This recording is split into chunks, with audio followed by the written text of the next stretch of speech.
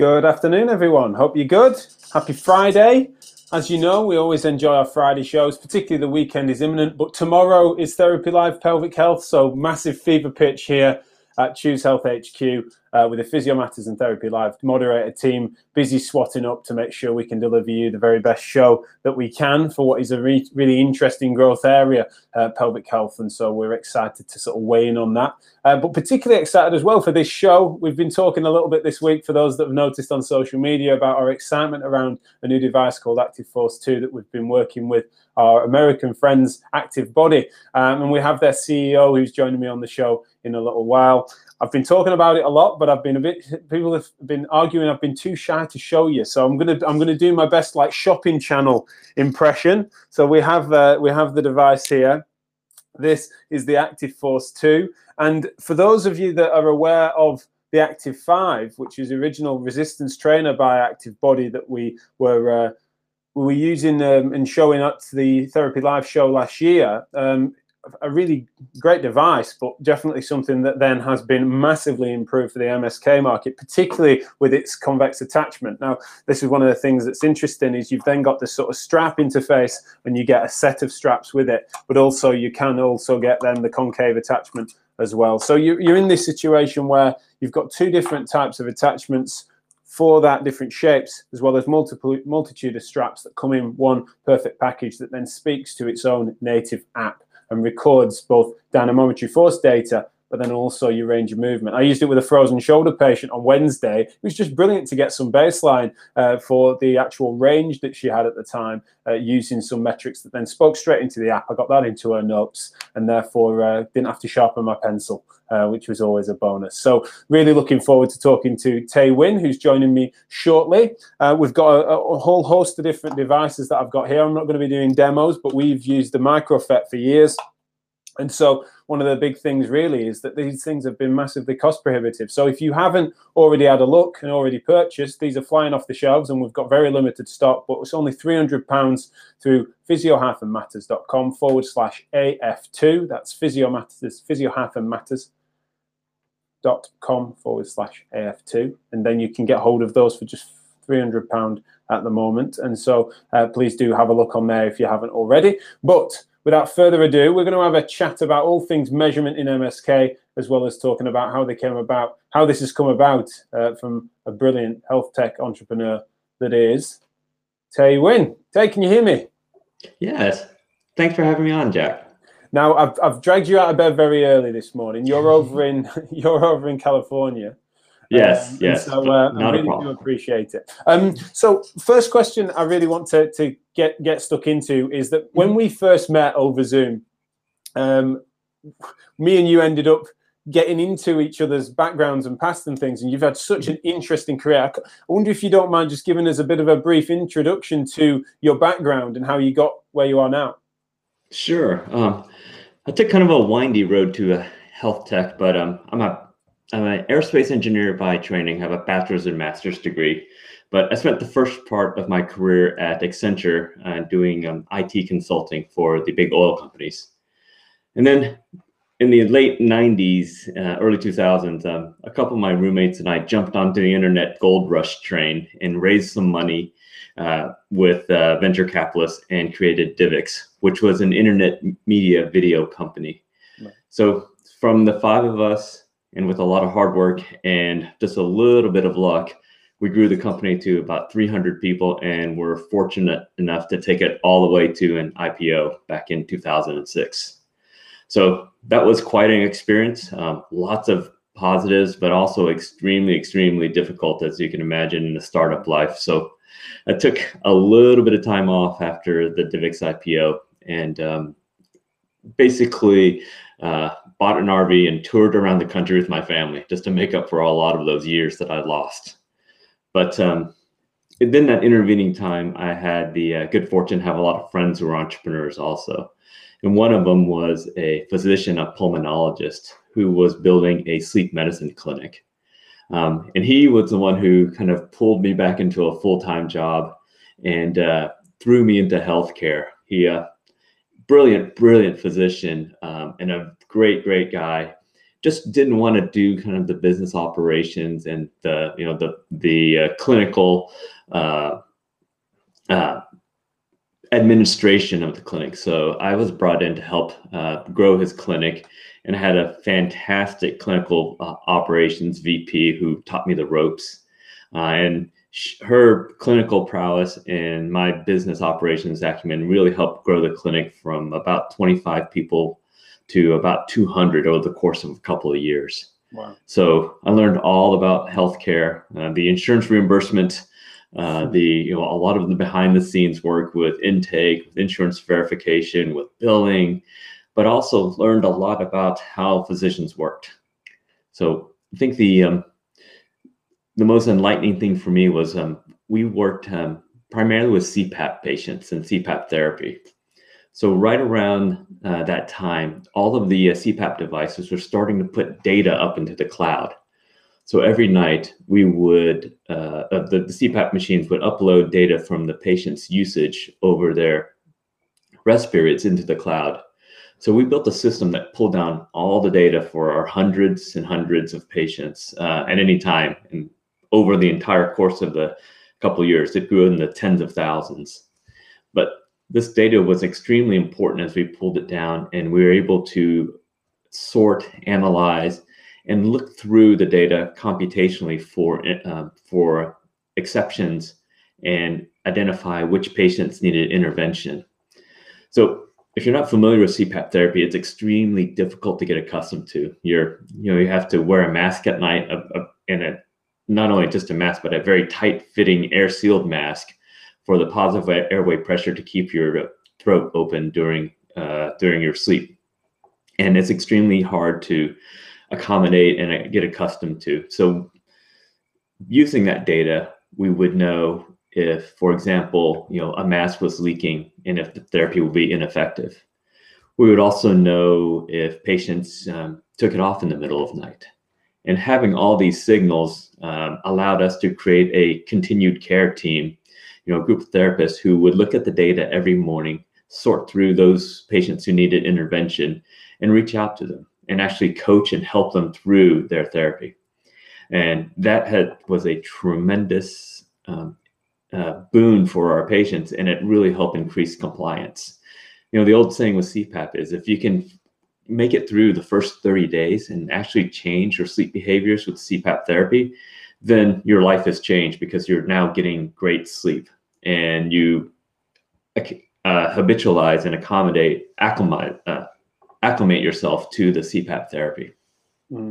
So in that experience, I learned firsthand how important the data could be in terms of creating a positive outcome for patients and for therapy. So the clinic grew. We handed it over to our clinical VP of clinical operations. She eventually became the COO, and she ran it fabulously. My physician friend and I split off, and with our business partner, went and built a online cognitive behavior therapy system in a similar way, used the data inputted by the participants to develop a set of interventions to help with combating insomnia, and basically around creating positive behaviors for sleep health. And that actual project was a lot of fun for me because I got the ability to get in the mind of a clinician and really spend a lot of time sitting with them and learning how they practice medicine. And not only that, but then taking all of their knowledge and putting into a computer algorithm to be deployed at scale. And that program was then deployed over corporate wellness, where we used a lot of gamification and incentivizations to have people change their sleep behaviors. So, when I first met you, I definitely shared with you that I was a huge fan of sleep. So and sleep still is one of those passions in my life, and I try to get lots and lots of it. And that's why I was saying earlier, I feel so guilty dragging you out of bed when you first told me that you were a big sleep advocate. And I think as well, the integration of both the hardware and software, as well as data management and measurement and management. It seems that it's all those things rather than one. We speak to especially people that are into products or into services, into hardware, into software. They're not necessarily doing what you're doing, which is looking at the entirety of a problem and then really driving to solve it. And then, as you did with CPAP and bringing that together, you've then, through ActiveBody, started to apply that and some of the principles that obviously more overlap within my world of MSK. Tell me ActiveBody's story, if you would. Sure. ActiveBody was born out of a need that our chairman and founder had. He had injured himself, and he is a very busy, travels the world as a businessman. He's a nuclear physicist and a successful entrepreneur, and has a lot of dealings all over the world. And after his injury, he couldn't find the space and time to perform his rehabilitation exercises because of his lifestyle. So being the engineer that he is, he said, well, I could solve this problem. And that, born from that, was the Active 5 device, the one you showed, which is an isometric exercise device. A lot of the technology that was put into the Active 5 found itself to be very applicable to Active Force and to create a dynamometry solution. So our, Costa's initial, intent of solving his problem actually spawned a solution for everybody. And we were able to leverage that technology in the Active 5 and put it into Active Force and really find some benefits for not only consumers and end users, but also for the physiotherapy community. And so that measurement piece, especially when I reflect on that first conversation we had, which our colleagues had said felt like it could well have been a podcast they were sat through, because we just couldn't help but just be picking each other's brains. But we both were quite clearly on the same page with regards to the value of measurement, but not for the sake of it, right? Purposeful, right, sensible measurement that's accurate, reliable, but also is meaningful. And what is it that sort of, because I know what sort of got me into that sort of stuff, but what sort of drives you to be passionate about that? For me, data is a way to come to decisions, right? So having data, and the world is full of data, absolutely full of it. I spent the early parts of my career as a database administrator. And so I would see data come in from everywhere, from all sorts of places. And the world is just, flush with data now. The important part about data is to apply it in a way that actually makes a difference. In the business world, it's about, insights in planning your business and being able to see trends that aren't evident or aren't visible until you do the analysis. In the clinical world, and this is just my personal experience, the ability to make the right diagnosis, the ability to see how effective treatment is, and the ability to actually help drive engagement and compliance are the benefits or the outcomes or the positive, the positive rewards of having good data. So a lot of people like to say, if you have the data, then that's all, then you're done. But I think there's one more step, and you have to apply that either business knowledge or clinical knowledge to data to actually have it create value in the world. And I think that application is a step that not enough people take, really. It's sort of, I think maybe it's some people's disposition that, well, once it's there, it will be applied sensibly. I think that because to their mind, especially because they created it, they just think that that's the logical next step that everyone else will make. And so they just think, well, we'll just get the data, and that merging and the application of it and the making it relevant to solving problems, that's a step that you and ActiveBody, and now with the Active Force 2, have definitely applied. But in my opinion, at least in our game, too few do that, because they sort of think that comes for the ride, or that's just going to be what emerges from it. And that's one of the things we're trying to make sure we get through to our audience really as well, is that just the sky's the limit as to how you can integrate this into your clinic. And we're really all ears for creative and innovative solutions to how it could be used and integrated. What are you most proud of with regards to the Active Force 2 device as it's now being just coming to market now? Well, my team and I are extremely just over the moon about the enthusiastic reception that we've been getting. So it's as creators, and we like to think of ourselves as creators and innovators. It's extremely fulfilling to have created something that people actually use and find value in. It solves a problem for somebody. So it's thank you very much, Jack, for just all of your positive feedback and for your for your advocacy of our solution and the way we go about doing it. We really want to create and the word is overused, but solutions and products that actually get put to use in the real world and help people. Yeah, I think that it is overused, but it's seldom applicable, I think, compared to this. And I think that one of the things that's made us so enthusiastic is the functionality of it kind of excites me, especially because you and your team, you're not making any false or evangelized claims. It's so used to things. We're so used to being peddled sort of or pushed on us gadgets and gizmos, and there's claims that make our eyes water, really, because we know that the mechanism of effect underneath what it's suggesting is questionable, that there's more sales than sense underneath all of it. Whereas this truly, not just from its story, but actually as a device, it sort of stands on its own feet. It's like it's doing what it's supposed to do, and it's not trying to pretend it's doing more. And so I think that the exciting thing for me is that we as clinicians are going to then be able to take this and apply it, and that the sort of sky's the limit as to what we can achieve. I also think that the ability for us to actually then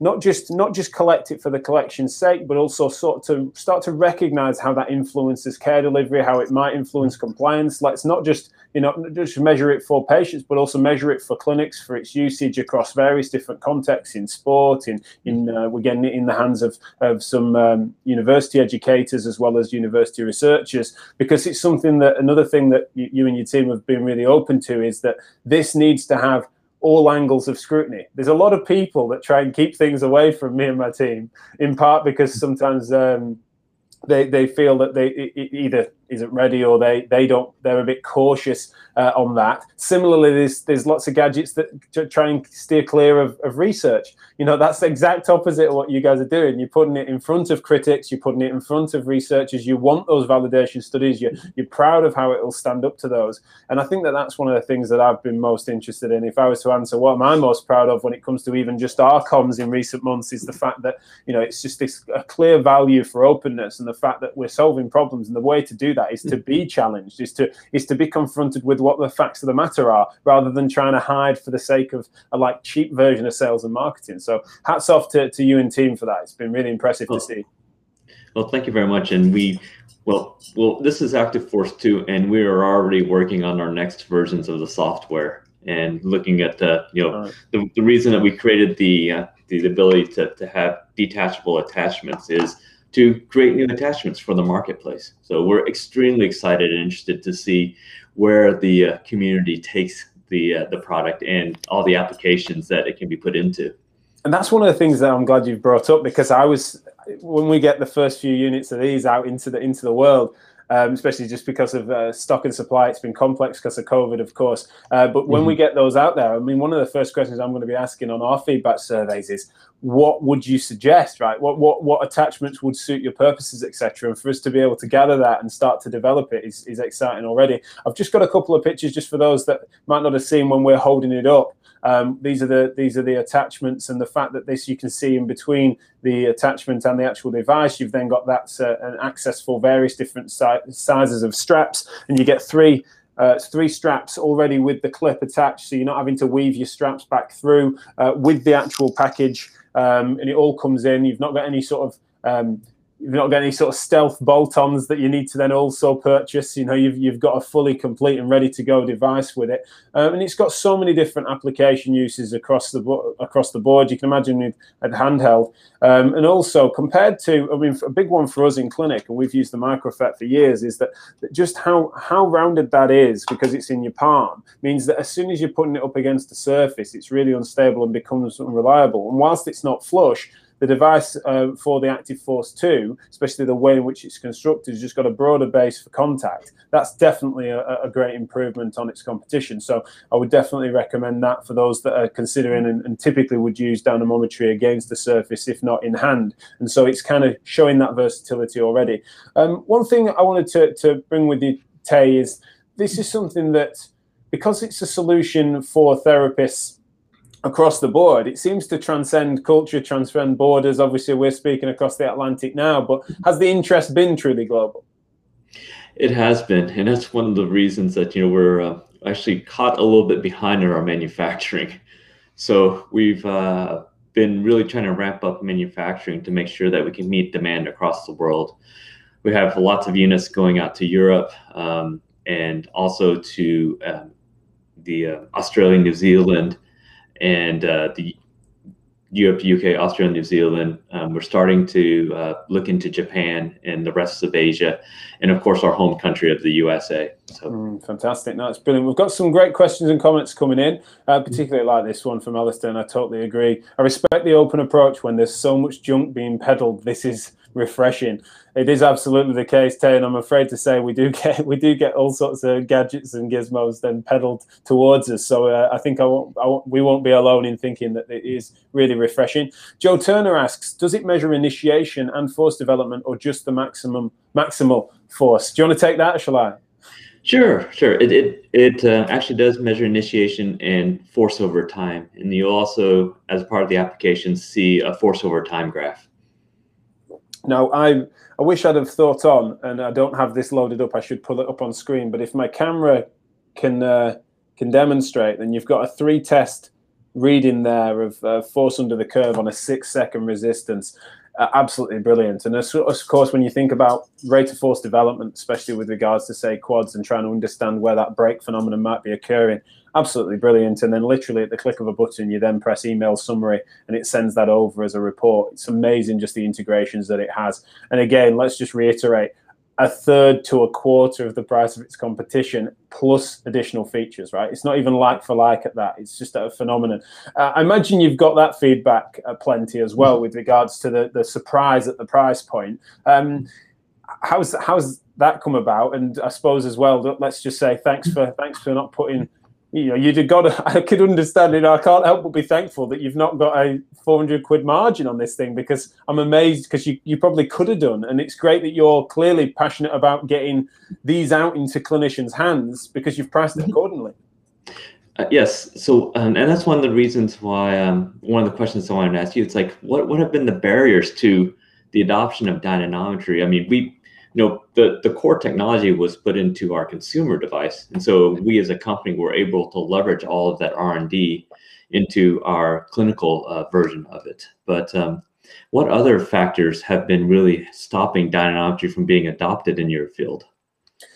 Yeah, I mean, the big one has been price point. I think that especially in recent times, we've come to realize that there is something really beneficial to being able to expose patients to their own weaknesses rather than the guesswork that occurs. With the best will in the world, people say, oh, that feels a bit weaker than the other side, or you feel like you're getting a bit stronger than last week, but you are guessing. And everyone, despite best efforts, has had to do that because of the price point being so prohibitive. I mean, the other side as well is that they're often really quite clunky medical devices, or they take up space. Even the smaller ones don't fit in your pocket, and this is obviously a massive game changer when the Active 5 came through, and then now the versatility of the Active Force 2 means that you can literally keep that in your clinician's pocket, or for it to not take up space and not be heavy, and all those sorts of things. And the third thing is that you've just got these massive question marks over the reliability and consistency, that certainly makes people a bit worried, that they know that any device feels like it's a step up from just guessing and eyeballing things. But actually, once you start to bring measurements to bear, the worry about those inaccuracies definitely plays on your mind as a clinician. And so sometimes I think people just err on the side of caution. So with this device sort of ticking those boxes for us, this is what surprised our audience a bit. It's like, wow, we famously don't peddle product. It's so the fact that this met our threshold has definitely impressed people already. And I think one of the big things that it has done is it's ticked those 3 boxes for me. And I think it could really open it up and make that a staple across MSK practice in clinic, which is very exciting. Yes, and that's exactly what we wanted to do, and that's part of our kind of our vision, is to really expand the reach of dynamometry and really have it accessible to everyone, which is one of the reasons behind the price point.